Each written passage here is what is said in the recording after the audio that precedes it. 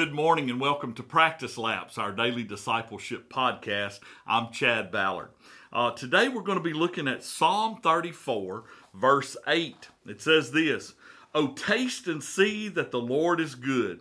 How blessed is the man who takes refuge in him." You know, today as we think about our Lord, I truly hope that you love Jesus. I suspect that you must be leaning that way, or you probably wouldn't be watching a discipleship podcast this morning. So many people who who believe that they are followers of Christ, they love the church, and so do I. And they love the Word, and man, I do too. It is our source of truth. But I hope and pray that you love Jesus above everything else. I pray that you trust in Him, and you will see, as the Word says here, "Oh, taste and see that the Lord is good." You know, in Matthew 5, Jesus gives us a passage at the beginning of the Sermon on the Mount that we're probably very familiar with. We call it the Beatitudes. And it's the attitudes that ought to be in our life. And they really deal, if you read those, and I would suggest you do, they really deal with the character of a disciple. One thing I want to point out to you this morning is that the Beatitudes don't say, "Blessed are people who have X." And they don't say, "Blessed are people who do X." No, what they say is this: "Blessed are people who are."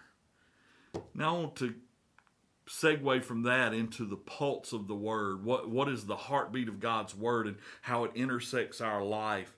And you know what I think most people are doing? Most people are seeking happiness. And I think that happiness is absolutely dependent upon their circumstances.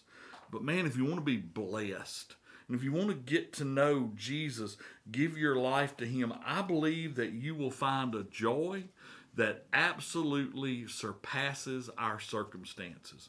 A joy that is not dependent on what is going on around us. And so I would just ask you to consider this today as we wrap this up. Where is your sense of self-worth found?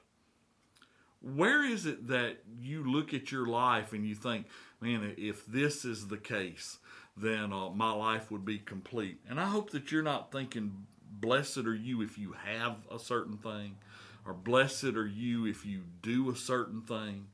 But I hope that you realize that to be blessed, you have to be a certain thing. And that thing is a disciple of Jesus, following Him with all that you are and all that you're about. So I hope it is your relationship with Jesus that gives your life its sense of worth. And that's our practice lap for today. I hope it helps you to run the race well.